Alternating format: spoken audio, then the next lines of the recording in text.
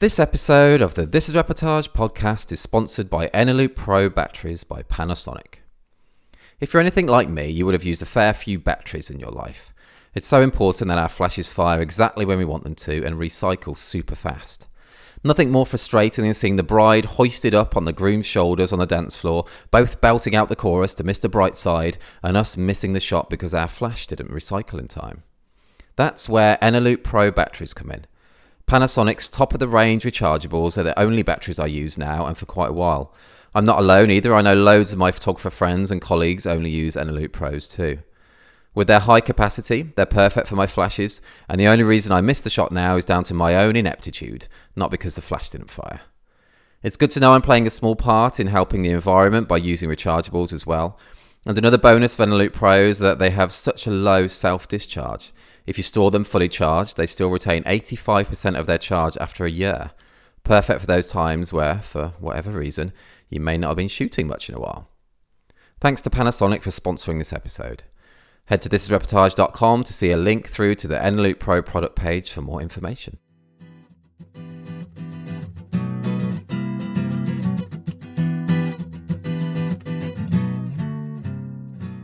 Hi and welcome to episode 74 of the This is Reportage podcast. My name is Alan Law. I'm the founder of This is Reportage and This is Reportage family, and I'm a photographer too.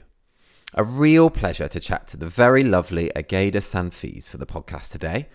Ageda is a wonderful Spanish documentary photographer based in Tampa Bay, Florida in the USA, and she recently won 4 Reportage Family Awards from us in a single collection, which is no mean feat.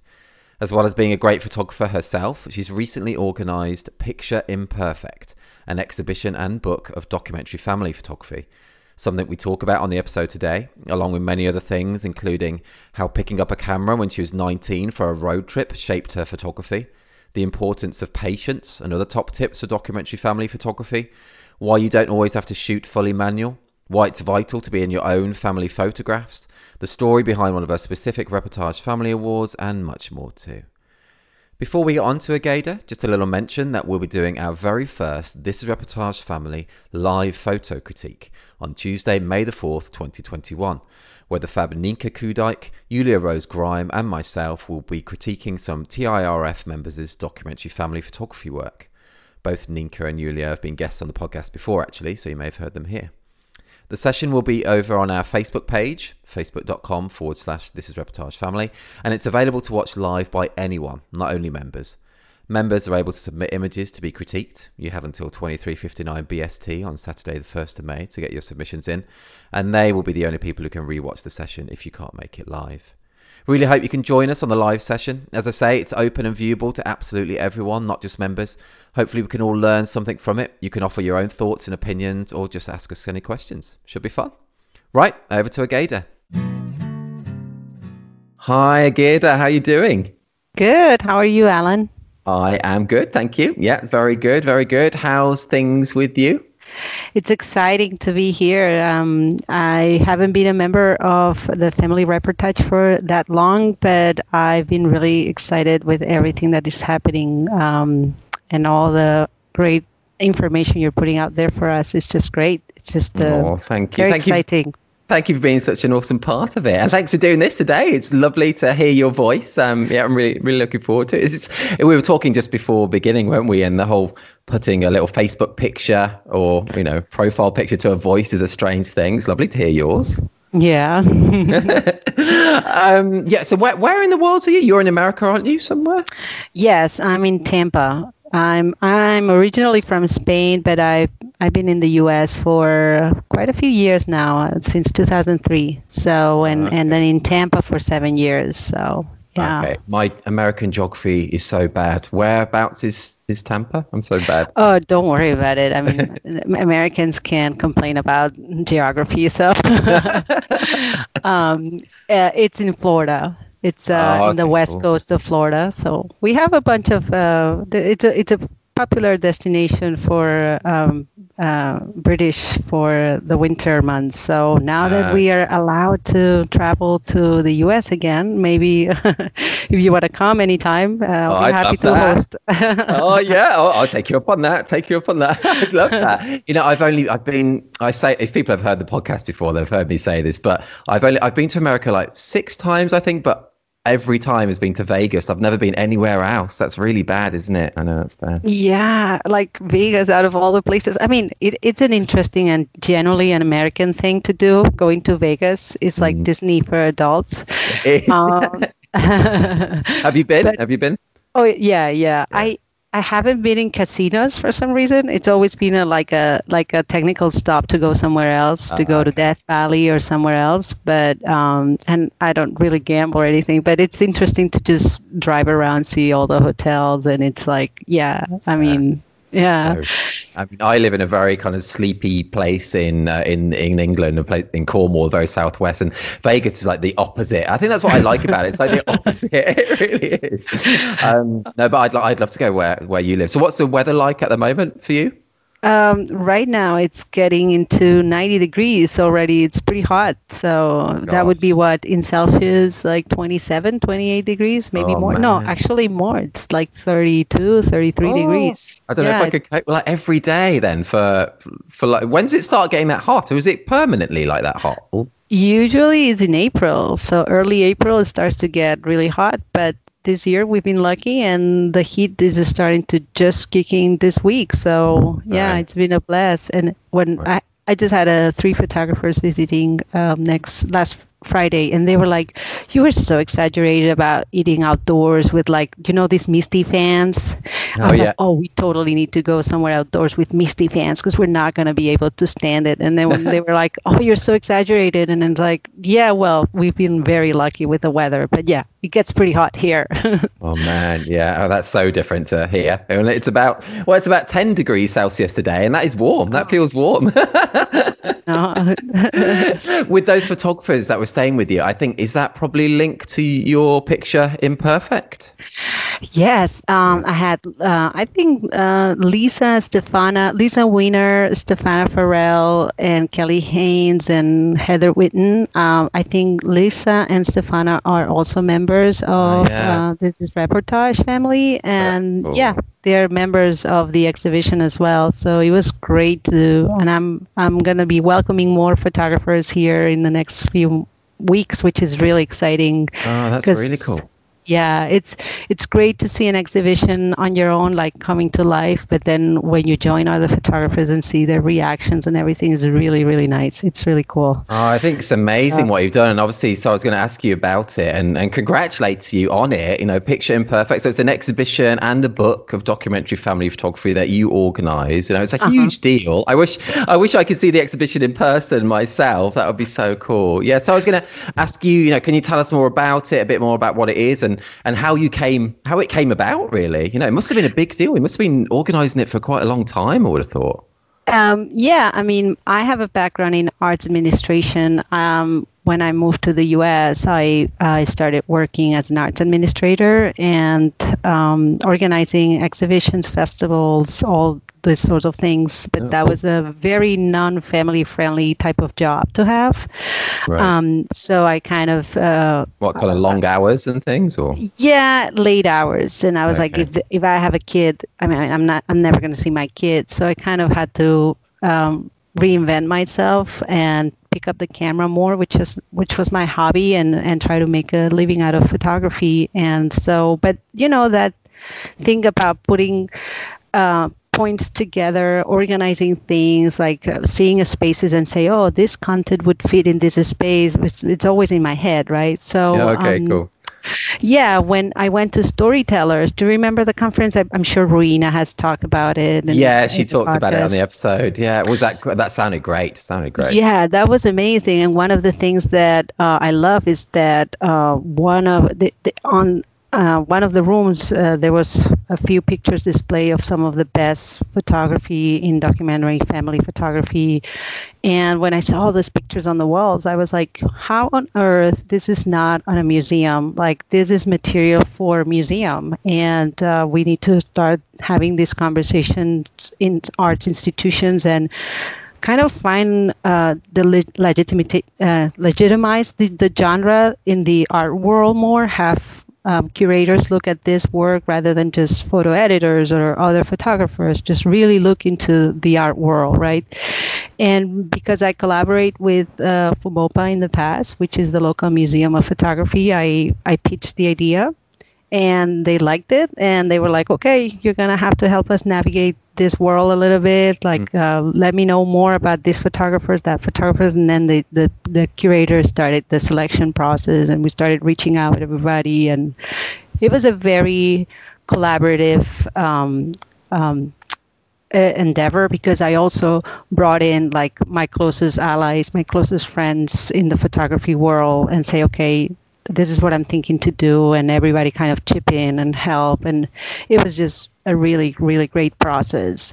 Yeah, it's so cool. It's such a big thing to take on, but so cool then to now see. Did you have your opening night? Was it recently? Was it a couple of weeks ago or a week ago or something? Yeah, and here's the thing: the date was set since November or December 2019. So there was no way to know what was going to happen with us in 2021, right? It was like, yeah, bit of a change in, yeah, in the world. So yes, exactly. And at one point we're like, oh, should we go ahead with this? Should we stop? Like, what is it? And I'm actually happy in a way that it happened to be in this time, because the museums, the arts organizations need to have normalcy as well. I mean, it's been such a hard year for arts organizations and museums that had to close and go virtual on almost everything.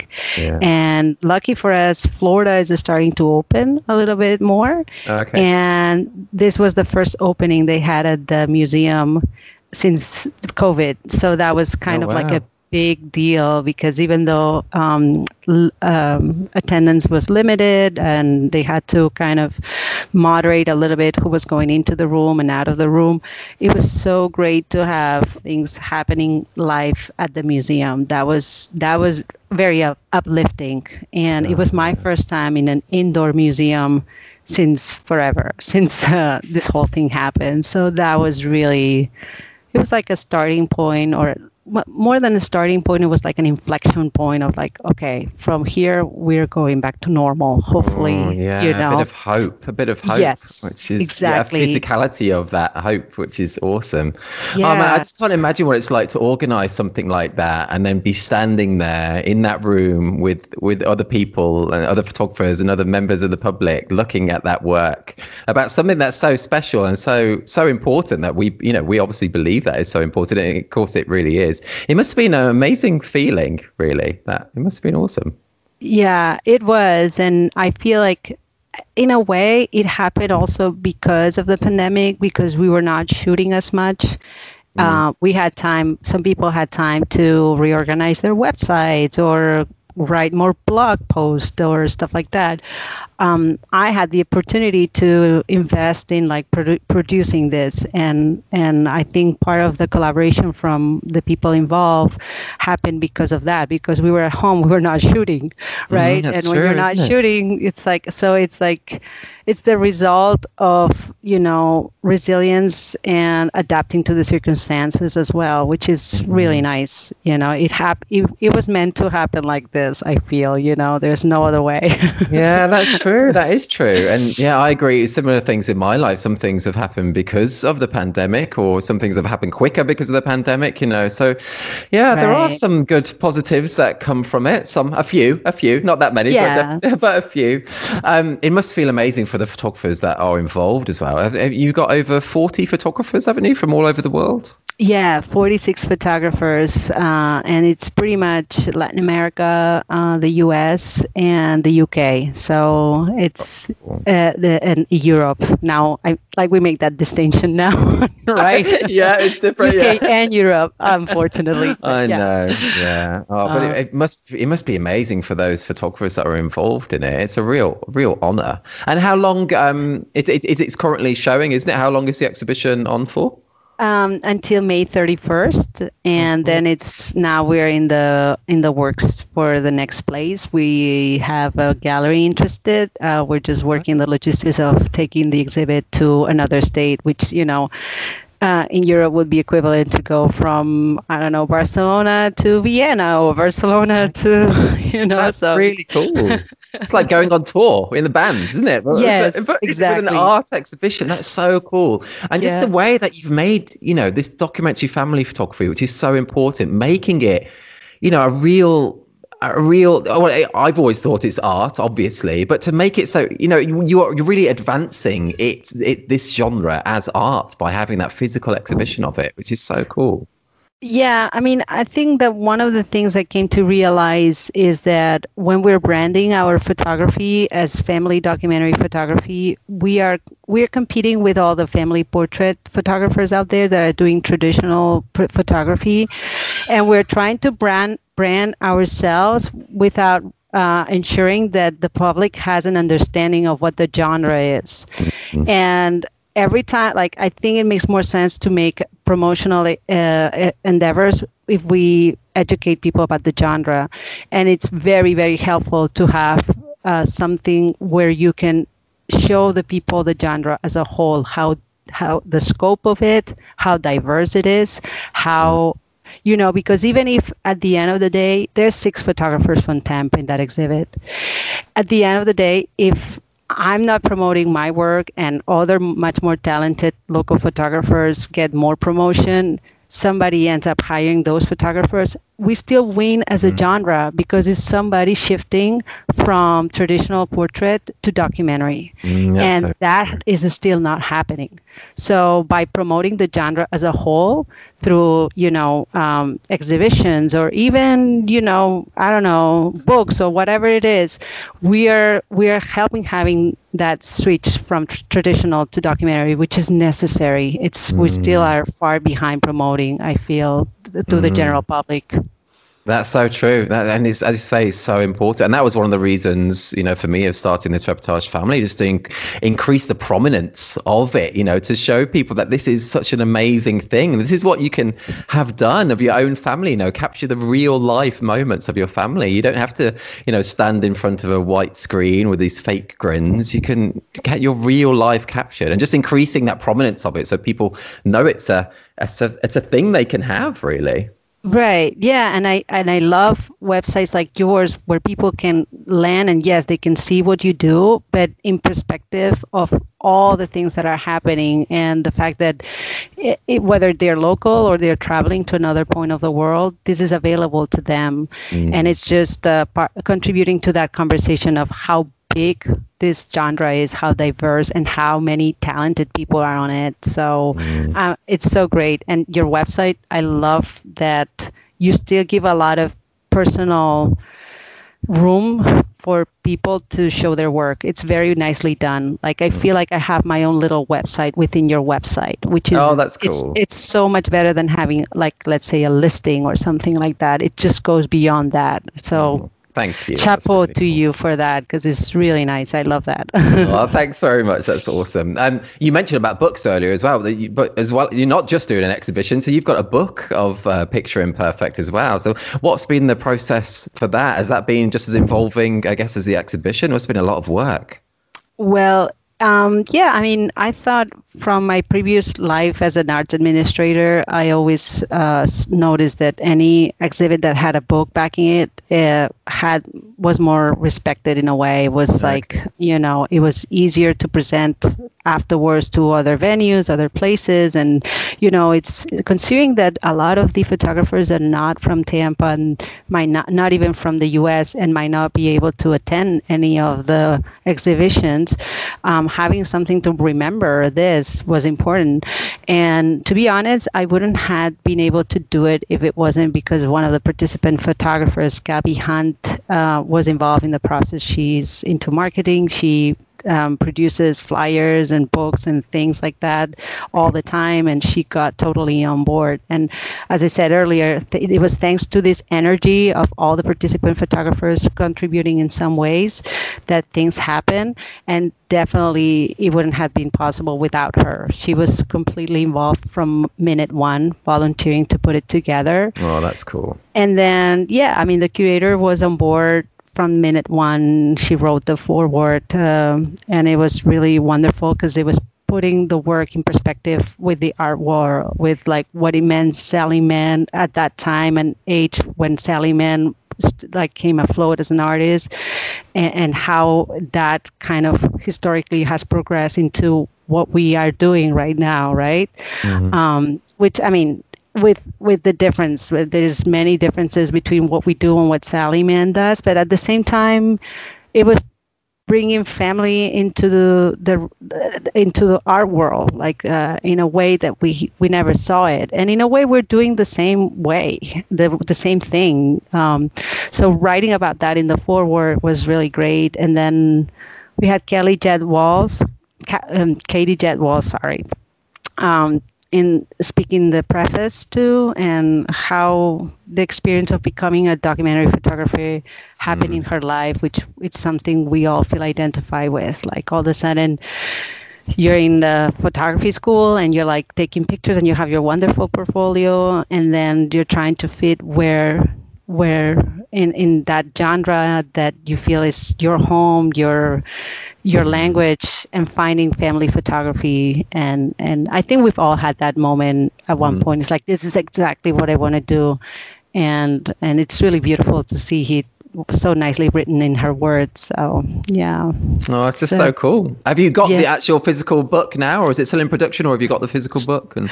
Well, it's supposed to start shipping today, so the production ended, and so Gabby and I were crazy looking through the window, tracking that number, looking at the tracking number 10 times a day. It's when is this coming? You must be so excited to see that. That is so cool. Yeah. And for all those photographers involved to get a copy of that as well. It's a big deal. And if anyone's listening now, if they would like to get a copy of the book, how do they, can they order one? Yes, you can go to my bio in Instagram, and there's a link with all the stuff that is happening with Picture Imperfect, the book. There's going to be a virtual showing of the exhibit on the 8th, and then there's a roundtable on the 28th that people can log in through Zoom. So there's a bunch of things happening, and go ahead. There's only, I think, 7 books left, though, for the first edition. Oh, wow. God, you've done great already, then. That's awesome. That's so cool. Well, I'll if anyone's listening now, obviously they're listening because they're hearing us talking. So I don't know why I say that. It's so silly, isn't it? But I'll include a link through to your Instagram then on this reportage, on the post on the website, so people will easily be able to go there and find out all that information. And hopefully some of them will be able to go to the actual exhibition as well, which you say is until, did you say 31st of May? Did you say 31st of May in Tampa? And if you come, just give me a call, because even though I'm going to have 2 little ones running around me, I can just go show you, pick you up at the airport. It's always nice to meet another fellow documentary photographer, or just photographer, period. So yes, nice. Come to Tampa. It's great. We have alligators. We have rivers to kayak. That sounds good. I've never seen an alligator in the flesh. Have you seen? Do you see them regularly then? I mean, not regularly. I'm in the urban area of Tampa, but definitely if you leave close to a little pond or something, you will see an alligator. I've seen snakes. Snakes it's a big deal. Like, you're walking out in your backyard, and there's the black raider, which is a very common snake in here. Oh, is it poisonous? Yeah, it's a little dangerous. The thing is, I always have to be careful with them, because the first time we saw a snake, she was how do you say in English, changing skin, right? Oh yeah. And laying eggs, and so she was very calm. She was just sitting there, and my kids were like, oh, she's so nice and quiet. It's not dangerous at all. Now every time they see a snake, they just want to walk in there and just hang out with the snake. And I'm like, no, you don't want to do that. Let's just leave No. it. Oh, that's funny. That's funny. Do alligators, did they ever go into like the kind of built up residential area at all? I guess not. No. No, I guess not. I mean, I Yeah, I don't. know nothing about that. I don't know how you. Yeah, I will have Kelly here, the photographer. She knows everything about alligators. But I've been here for 7 years and I haven't encountered so many of them. So I know That's they're good. completely blind, or Really? almost completely Oh, right. blind. Gosh. So you really have to piss them off a lot and be very close to them to really for them to do something to you. That's what I heard. Oh, So that's good advice. That's good. I didn't know that as well. That's good to know. I love it. People can get all sorts of tips on this podcast that they never would have thought. Oh no, that's so cool. Again, that's so cool. The whole exhibition, the book. I think it's amazing what you're doing there for our genre. I think it's really, really cool. So yeah, and if you're listening now, do head to thisreportage.com or this reportage family, and I'll include some more info about the exhibition and book, and a link through to your Instagram there where people can order the book as well. So yeah, very, very cool. Very cool. yeah. Okay, again, let's go back. Let's go back even further back into history. Let's talk about how you got into photography. And you said, and it's on your bio, I think, on this reportage family, that I picked up the camera when I was 19 years for the first time for my first road trip. It helped me break the ice with the people I met on the road. So yeah, can you tell us more about that? What kind of road trip was that? And was that when you were in Spain then, or before America? Yeah, I was in Spain and it was to go to Galicia to do this. I was doing the Santiago way, but without really doing it. You know, it was like, it just happened to be that I wanted to see the northern part of Spain. And there was this train that was super cheap, which was perfect for students. And it was stopping in every little town in the north of Spain. And cool. so it was great. And it was kind of following the track of one of the Santiago ways, the pilgrim way that goes to Galicia. And so we met a lot of pilgrims, and it was just great because as a 19-year-old girl, you were always like a little bit concerned of like, you know, approaching strangers. It was the first time that I was like going backpacking for a long time without my family, and so But they were nervous. But they're nervous of you going away. I mean, not really, because you know how parents were in the previous generations. Like, I feel like right now we're just worried about everything. But my parents were like, I mean, I grew up in that 80s where you would just walk out the door at 9 o'clock, come back home for lunch at 2, and then leave at 3 and come back at 10 o'clock at night. So it was kind of like the transition into, you know, it was the normal transition for a 19-year-old girl to just backpack and go. Like, I don't know, how was it for you? Like, well, yeah, I guess I totally agree with you. It's so different now, isn't it? And I've got 2 little ones, and I just can't imagine them when they're being 19, me not being nervous if they decided to do, you know, like a trip around Europe or something. It would be, yeah, I guess it was different back then. We used to go out and just play for all hours until like it became dark, really. And then even just wouldn't do that now, I think. Yeah, to me it was more like breaking the ice of like going to a complete stranger and, you know, talk. But it usually will be like older people that hang out in like this little square. Have you been in Spain?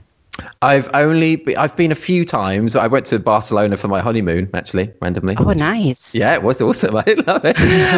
and when I was at university, my parents sometimes had traveled down to the near Malaga and Torre del Mar and down there. And I've been to Nerja.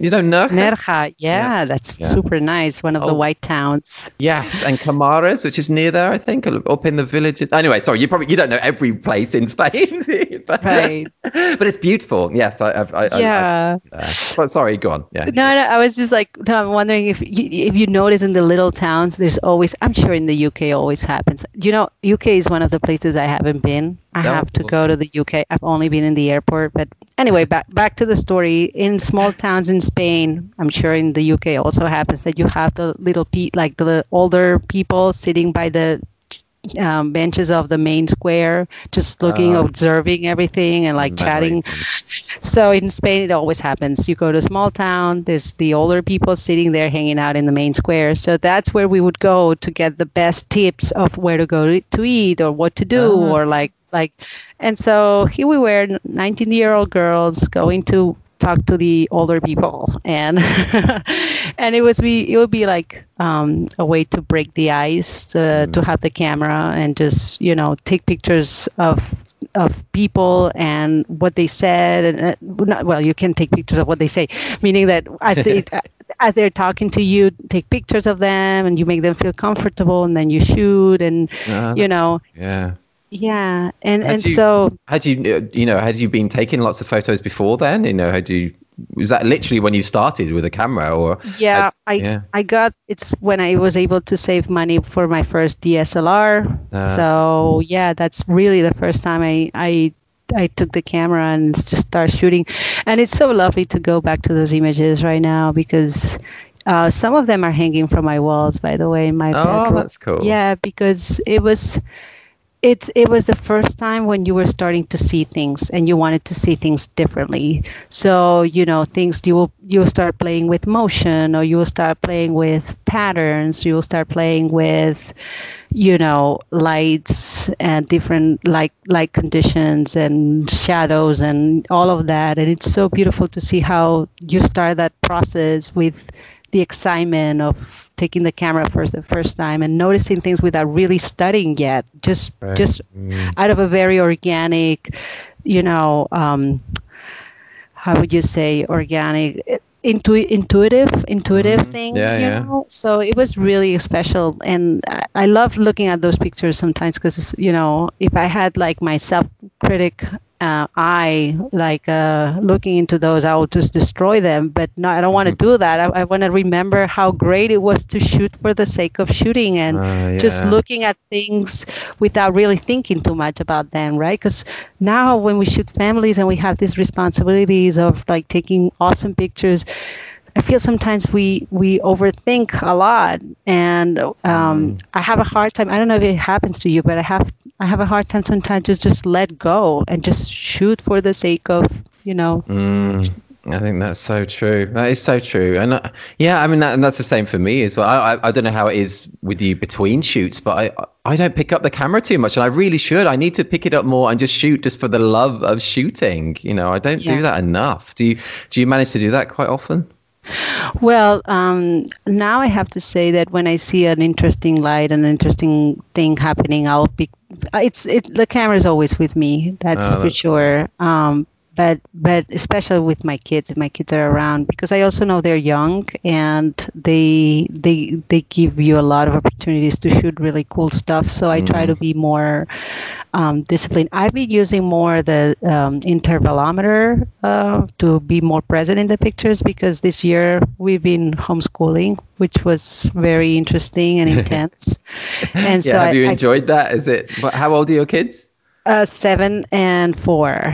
Oh, similar to mine. So I've got 5 and 8. Oh no, six Oh, and nine. really? I forgot they both got older. Actually, yeah, 6 and 9. Similar ages. Yeah. How have you found homeschooling? Did you enjoy it? It's quite Well, intense. it's been intense. Some days I hate it. Some days Yeah. I thought, okay, this is bringing a bonding experience that we will not have again, and I kind of love it. And now that it's coming to an end, I'm like more in that kind of mode where I'm like, oh my goodness, we will never have this again before, That's like true. unless I homeschool forever, which I don't think I'm going to do either. No. But I feel like, it's kind of, this is it. It's coming to an end, and we got so used to being together all the time, and Yeah. it's, but from a photography perspective, I felt that I had to be part of the pictures because of that, because all of a sudden our life as parents changed completely, right? And we're like stuck in the house with the kids and like all day with them, and I felt, okay, I have to be more present in the pictures now, and that's why I started playing a lot with self-portraits and try to Ah, be cool. included in the picture, as a way Yeah. of therapy, like as a way to process things sometimes, because it's been intense sometimes. Oh, yes, it has, isn't it? I think So, that's really cool doing the self timer. yeah, kind of Yeah. images. And so are you still, when you're doing these self-timer type shots, are you still, kind of, obviously, the photo's being taken. So are you kind of doing natural things with them, or is it more kind of pose stuff? How are you doing it? Sometimes it's just more a picture that I feel I need to have of things that because you're in this routine that you do things with them. I'm like, okay, I need to have a picture of, this moment where I'm just by myself because the kids finally are done with their schoolwork, and Mm. I finally have this moment of like relax, having a coffee. So what I would do is like setting up the following day, setting up the camera at that moment where I feel like I want a picture of that moment where I have peace, Oh, that's because cool. it's Yeah. precious. It's a There's rare moment. Yeah. Right. Or there's a moment where I know my kid is going to climb on top of me as I'm trying to work in the computer and from the back of my chair try to jump into the bed, which is right behind the desk.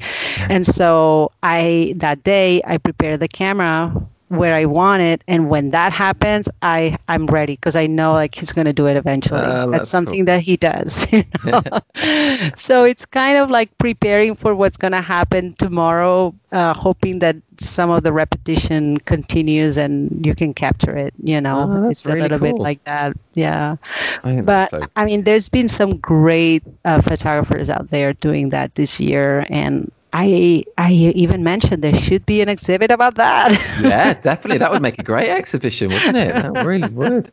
Oh, I should do that as Yeah. well because I'm just not in any of our family photos as well. So I need to do that. I think they won't realize they've had a dad when they're looking back at their photos actually. So Yeah, I should yeah. do Well, it.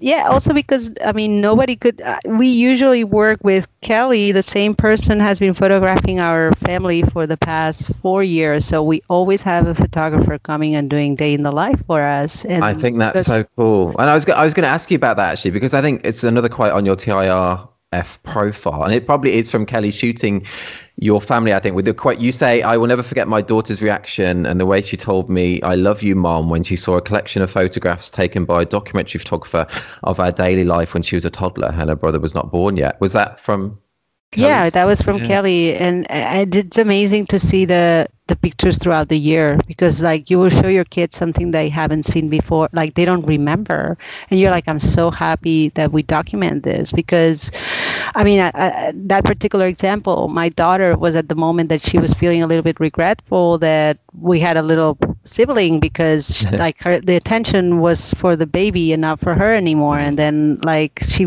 was like, you don't love me, whatever, they go into that like when Yeah. the baby first come. And yeah, sometimes we spend the change is drastic in some cases, and for her to see that and say, okay, we had that moment together, and of course I love you. We'll go back to that, but now I have to be with the baby. Mhm.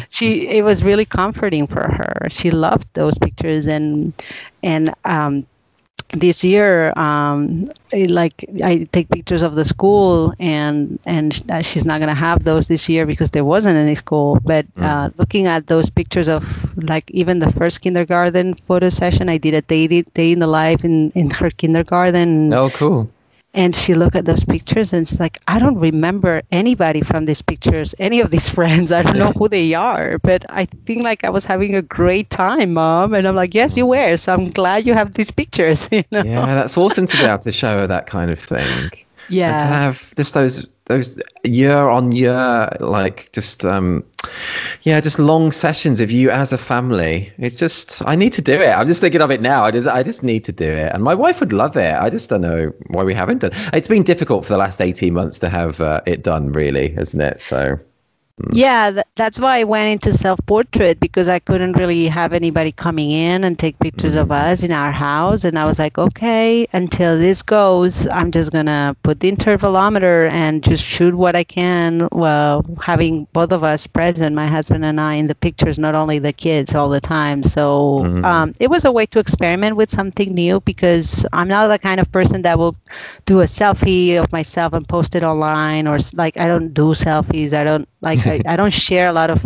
pictures of me, and so it was kind of pushing a little bit. And I was very inspired with some photographers like Angela Douglas Ramsey and what she did during the pandemic with self-portraits and self-portraits. And so I was like, you know what? Let me just give it a try. Let me just, put myself in front of the camera. Why not? It's very cool. I think it's great. And your kids will love that when they're older and they'll see you in the photos rather than just them all the time as well. So I think that's very cool. Yeah.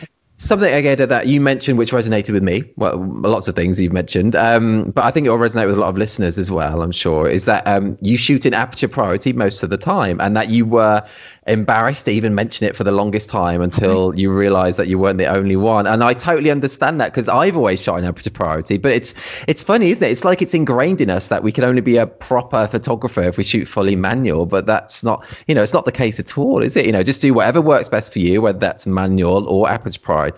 It doesn't matter. So I just thought, I've always shot in aperture priority, and it's we're still photographers. We're still photographers. Right. I mean, there are certain scenarios where you will have to go manual, but it doesn't mean that manual is the way to go all the time at all times. And for me, it's actually, aperture priority is my way to go. And then there's certain situations when the lighting condition or where you're working specific contrast, hard contrast between shadows and lights and all, a specific situation, you might need manual. But I mean, if I'm shooting a situation where my light is pretty much the same and, I just have to make sure that my pictures are not blurry because of motion, unless I'm purposely looking for that. Why go in manual? I'm just going to go aperture priority, and I'm just going to focus more on the composition and not so much in the fiddling with some people are really good at it, but like I compare it to driving a car in manual. I would be totally dysfunctional and I would just have an accident in like no time if I'm driving manual.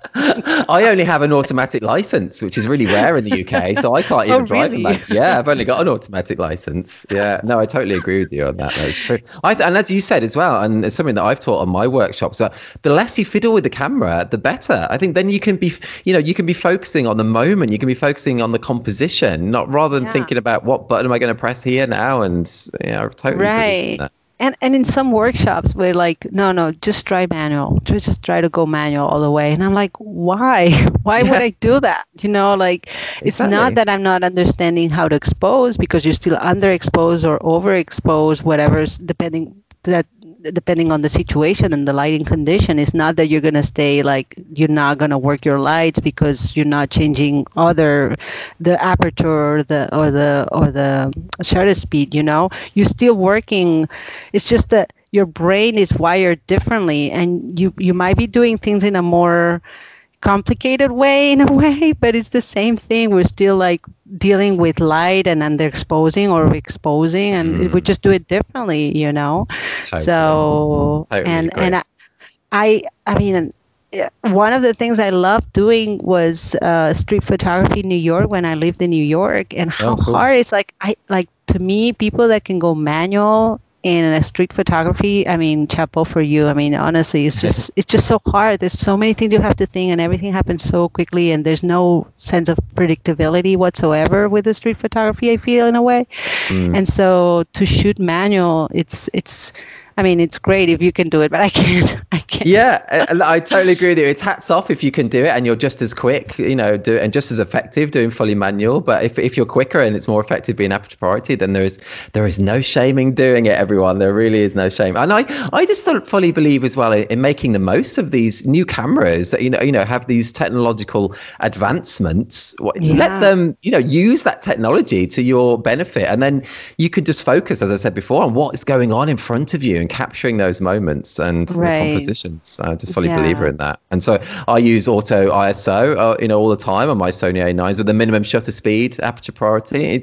It works really well for me. Really, really does. Yeah. Because we were talking before about weddings too. It's like wedding is also a fast-paced, high expectation kind of shooting environment where sometimes you're not gonna, if you messed up with your shutter speed and you get that image blurry, that's it. It's the kiss. You miss that, you miss. And so I was like, I think I'm okay with aperture priority for a wedding too, because I mean, obviously in certain situations, not all the time, but yeah. So I did miss the first kiss once. I missed the first kiss once, and that's bad, isn't it? Oh, but the camera just didn't focus. I'm blaming it on the camera. It didn't focus, and it was one of those when they did it really, really quickly. They just did a really little peck, and I missed it, and that threw me for the rest of the day, actually. So that was it's just, but I mean, wedding photography. That's why I call it. It's like the Marines of photography, of family photography. You know how, like, because the level of expectation when you're shooting a wedding is so much, because everybody knows what shoots to expect in certain situations, and you can't miss. It's like, so you have to be on top of everything, unless, I mean, at the reception you can relax a little bit more and, like, be more playful and enter your vision. But I feel like, especially at the beginning when you're starting wedding photography, there's so much pressure to get those moments right, because everybody knows what moments are and you have to get them right and perfect. And it's just a way to keep your skills very sharp. And I feel like I don't love shooting wedding photography, but I think it's very helpful to stay on top of to keep your skills really fresh and sharp, I feel. That makes sense. Yeah, totally. Yeah. And the last full wedding I shot with a dance floor as well was January 2020. So it's I'm just going to I don't think I'm going to remember how to take photos at weddings. I hope it does come back to me. I hope it comes back. But mad. Again, before you go, I want to ask you about one of your specific Reportage Family Awards that I really love. I think it was from the most recent collection. It's the one of a girl, and she's on the right side of the frame. She's looking out towards, there's a kind of a white wall there, and on the left is what looks like a kind of orange ball in mid-flight. Yeah. Do you know what I mean? Yeah, and we don't know, I don't know, looking at the image, if the ball's going towards her or away, or really what's happening. And I love that we're not really sure what's happening. It's kind of abstract. Can you tell us more about that shot? Yeah. So it's this little girl. She's my second cousin, and we were just spending the weekend together in Galicia, in the northern part of Spain. And I love how she was completely, like, she could be in her own little world, like, at times where, like, we were literally, like, a lot of people in there. We're loud and we're like, but she will have these moments of, like, being on her own, doing her own thing and completely unaware of what's happening. And that's exactly that's why I wanted to portray her, like, like, if I have to show how this kid is, I have to do something like that, like showing how unaware she's of her environment. And her father was trying to play ball with her and, like, keep calling her name, but she was just staring at something. I think it was on the wall or on the pebbles, or I don't know, but she was totally not paying attention to the ball at all. So I was like, this is my shot. This is where I'm going to capture her, because like, her father was like, yeah, come on, let's play ball here. And he kept throwing the ball and she was just not aware at all. She was just like, I love that, because you're capturing, an essence of her personality in that shot.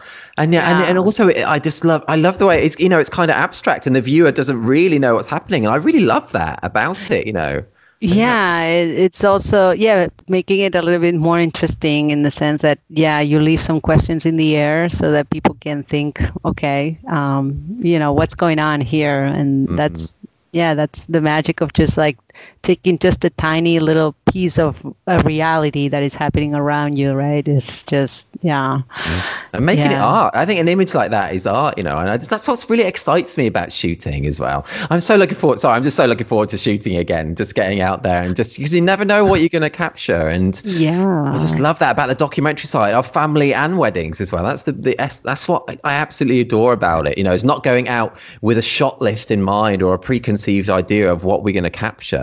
But just capturing what is really going on around us, but capturing it in our own unique ways as well. And I think we're so lucky to work with so many children, because they're so, especially when they're still not super, like, aware of themselves, and they're just being themselves, and that opens a room. Access is one of the hardest things in photography, I feel. and we get that access pretty much immediately when we go into a family. I mean, not all the time, not with all the kids, but it's a lot easier to win that access with children than with adults. And I think it's just so lovely that they just give you all those moments like in front of you. It's just I haven't really shot a lot of teenagers or older kids. I think I would love to hear more photographers talking about that, because that's the part that I find more tricky.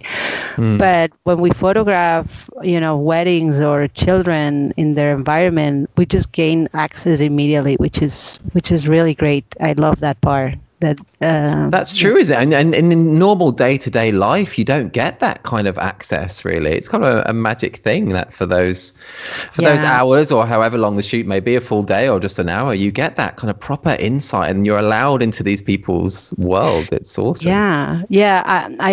I spent a couple of years working in Zimbabwe when I was still an arts administrator. I was not a photographer, but the very first person that I met was a photographer.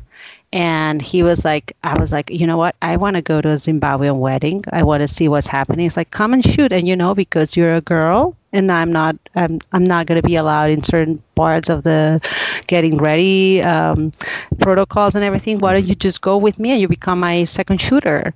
I never shot a wedding in my life. All I did was travel photography, right? And there I am in a country that I'm spending 3 weeks. I was there. It was my third week there, and I'm shooting a wedding. And there's all these women changing, using a razor to sharpen their eyebrows in front of me. And there I am with the camera. And I'm like, oh, thank God I'm having all this access, because I don't think I would have access in any other way if it wasn't because I have my camera, right? That's so true. And that was wonderful. Like, it was just great. And that's because it was a wedding. And it's like, oh, here it is, a completely stranger, but she's coming with a photographer. Like, she doesn't speak a word of Shona, but it doesn't matter. Like, just come in and just join us. And it's just so great. That kind of access is wonderful, right?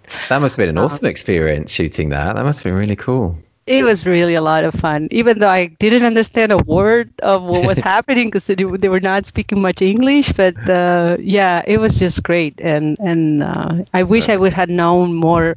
My wedding photography skills would have been better by then. But then again, it was like you're not overanalyzing or self-criticizing yourself so much because you're just starting. And it's like, okay, I'm just going to do this. I don't care what's the outcome of this. I'm just going to do it, and let's hope for the best, right? And that's a great attitude to have, though, isn't it? It's good. I wish we could always have that kind of attitude. I think you're right. As we get older, you do start just being more, I don't know, self-critical or self-analytical. Yeah, I know what you mean. Yeah, I mean, it's self-criticism, and like it's necessary to improve your work. I think I wish sometimes there was a balance between the two. I think it's hard for us to find the right balance between be like, okay, trust yourself and just do it, and just like, jump in the pool without knowing if there's water or not. Sometimes have that kind of attitude and balance it with that self-criticism of like, okay, you should do this better, or like you should really look at this and improve your skill here and there, or whatever it is. But true. It's been so interesting talking to you. It's been so fun. Thank you for talking to me. I think we've got time for one more question, if that's okay with you. Got time for one Absolutely, more? Yeah. It's so great to talk to you, Alan. Thank you for making it so fun and comfortable. Oh no, thank you as well. It's just it's felt so easy, and we've never spoken before. It's just felt like I've spoken to you millions of times before. It's lovely. It's really nice. Can I tell you, one of my main concerns about this interview is that I was going to end up talking with British accent, because I do that a lot. I travel to a country and all of a sudden I'm picking up the accent from that country, and I feel so ridiculous afterwards. I'm like, why am I doing that? Thank God I discovered I'm not the only one. Some people do that too. But that's funny. I think that's a cool kind of a people skill, though, in a way. It's kind of like empathy in a way, that you're starting to talk like them, and I think it's a really good skill to have, really. do. Yeah, I mean, yeah, even though people are like, why are you speaking with Cuban accent if you're from Spain? It's like, But I think like subconsciously, it's part of you. You know, it's making you. I mean, you are making them feel comfortable. I think it is a kind of like people skill that you probably do subconsciously. I think so. yeah, my desire of like blending in so much that my unconscious just does it, I don't even notice. It's like, it's always somebody else telling me, it's like, you're speaking with that accent now. It's just, That's funny. I do think it's a positive thing, but yeah, you're not sounding British. Don't worry, you're not sounding okay, British. good. Okay, let's end on quite a big question. Again, let's end on a big question. What would be your top tips to help someone become better at the documentary side of family photography? You know, how does someone become a better documentary family photographer? I know we haven't got ages, so just any thoughts? Top 10. Oh no, not top 10, just top tips. Oh. Anything, 1, 2, or 3. I was going to say top 10. Ooh, That's a big ass top 10. I think, like, first of all, it's the empathy. Try to walk on everybody's shoes, no matter like what age they are, because that's going to help you find the right distance and the right moments to get close or get far, especially because you're in these people, the people that are in front of you are being vulnerable. I mean, they're showing you their life the way it is. And so, empathy, and it's a huge thing. It is, isn't it? It's massive. And especially when you're dealing with little people like kids, I'm trying to understand where they're coming from or why they're doing certain things. They might not even know themselves, but try to walk into their shoes of how they're processing everything. It's just really important, because that way you will understand when to get close, when to get far. I think that's really important. Then being patient, because one of the things you have is that compared to wedding photography, there's no that level of expectations of you need to get this shot at this time in that particular moment, and it has to kind of look like that. That doesn't exist in family photography. And so, give yourself some time to work on a picture. The minute you save, the minute a moment is happening in front of you, you take a picture that is like kind of the safe picture, and then try to work it out to make a more interesting picture. That sometimes can be difficult when really nothing is happening. But Tyler gave me great advice one time, is when the moment ranking goes down, then your composition ranking goes up, the points, like he has so even when nothing is happening, you can always count on the composition or even the light to kind of create an interesting moment out of nothing. You just have to be really patient and work it out and think a little bit outside of the box for that, which is hard. Something else is great. It's great bits of advice. I love this. Yeah. And then always have, I know most of us, if not everybody, is doing the slideshow. I mean, presenting that slideshow before they see the photos. It's just telling the stories, like that component of storytelling that they would never have with traditional family photography. And we have to exploit that to the maximum. Davina and Daniel in wedding photography, they explain in one of the workshops that that's what they do. They emphasize the slideshow first, and then a few days later, they let them watch. They let them see the pictures individually. Okay. And emphasizing that storytelling component of what we do is really important, because that's, I think, our main asset. Awesome. Those are some great tips there. That's great advice. I saw Davina and Daniel at a conference years ago in London, actually. They were great. They were really cool. Yeah. They are masters on slideshows. Their slideshows are always great. So Do you know, I don't do slideshows as well. I don't do them. I should do them, shouldn't I? I really should. I must be the only photographer who doesn't do slideshows. I think I should do. I understand. It's crazy, because out of my personal experience, what we do the most in this house, we have photos, we have photo albums, and we do slideshows. And the the product we consume the most is the slideshow, because sometimes because we're not at home and we just want to see something, and I have all my slideshows so that we could just see them anywhere, or when you try to explain a story to someone. And then the photo albums. So photo albums would be the number two, but just going through random photos, it's something we never do in my house. So that's why I think slideshows, I don't know. I have a thing for slideshows. Oh, I can totally understand how powerful they are and how emotive they are. Yeah, I should start exploring it. I'm very late to the slideshow party, but I should get involved. I would like to hear all the photographers listening to this and see if they can tell me how many times they play a slideshow of a day in the life and a member of the family didn't cry. Like, there's always somebody who cries at one point. It's just always. Oh yeah, I bet. Agata, thank you so much for all of that. Thank you for so many interesting stories, so many great advice and tips, and thank you for your openness. And it's just been so lovely talking to you. It's been so great, Alan, and thank you so much for having me. And thanks for coming on, and congratulations again so much on Picture Imperfect. It's an amazing accomplishment, that is, and I know that everybody who's been involved must be absolutely thrilled to be involved. And what you're doing for the genre, for our genre, is so important. So yeah, it's awesome. Thank you. I'm hopefully we can. There's 6 British photographers in the show, so fingers crossed. Hopefully, we take it to the UK at one point. Oh, that would be so cool. Oh, let me know. Definitely, that would be so cool. And as I say, anyone listening now, do head to thisreportagefamily.com or thisreportage.com, and I'll include more details about that in the podcast post, and a link through to Agata's Instagram as well. So yeah, hopefully you can go along to the exhibition in person or get the book, or both. And yeah, also, it's been just so great talking to you. Hopefully I'll get to meet you in the flesh one day. Pleased to meet you, and yes, let's do it. Let's get together at one point in our lives. We'll be doing a TIR and TIRF Christmas party in London if you want to come over this December. It's a bit of a long way to go, but you're very welcome. Now that we can travel so much more freely, don't tempt me. I might just bring on the exhibition over as well. Yes.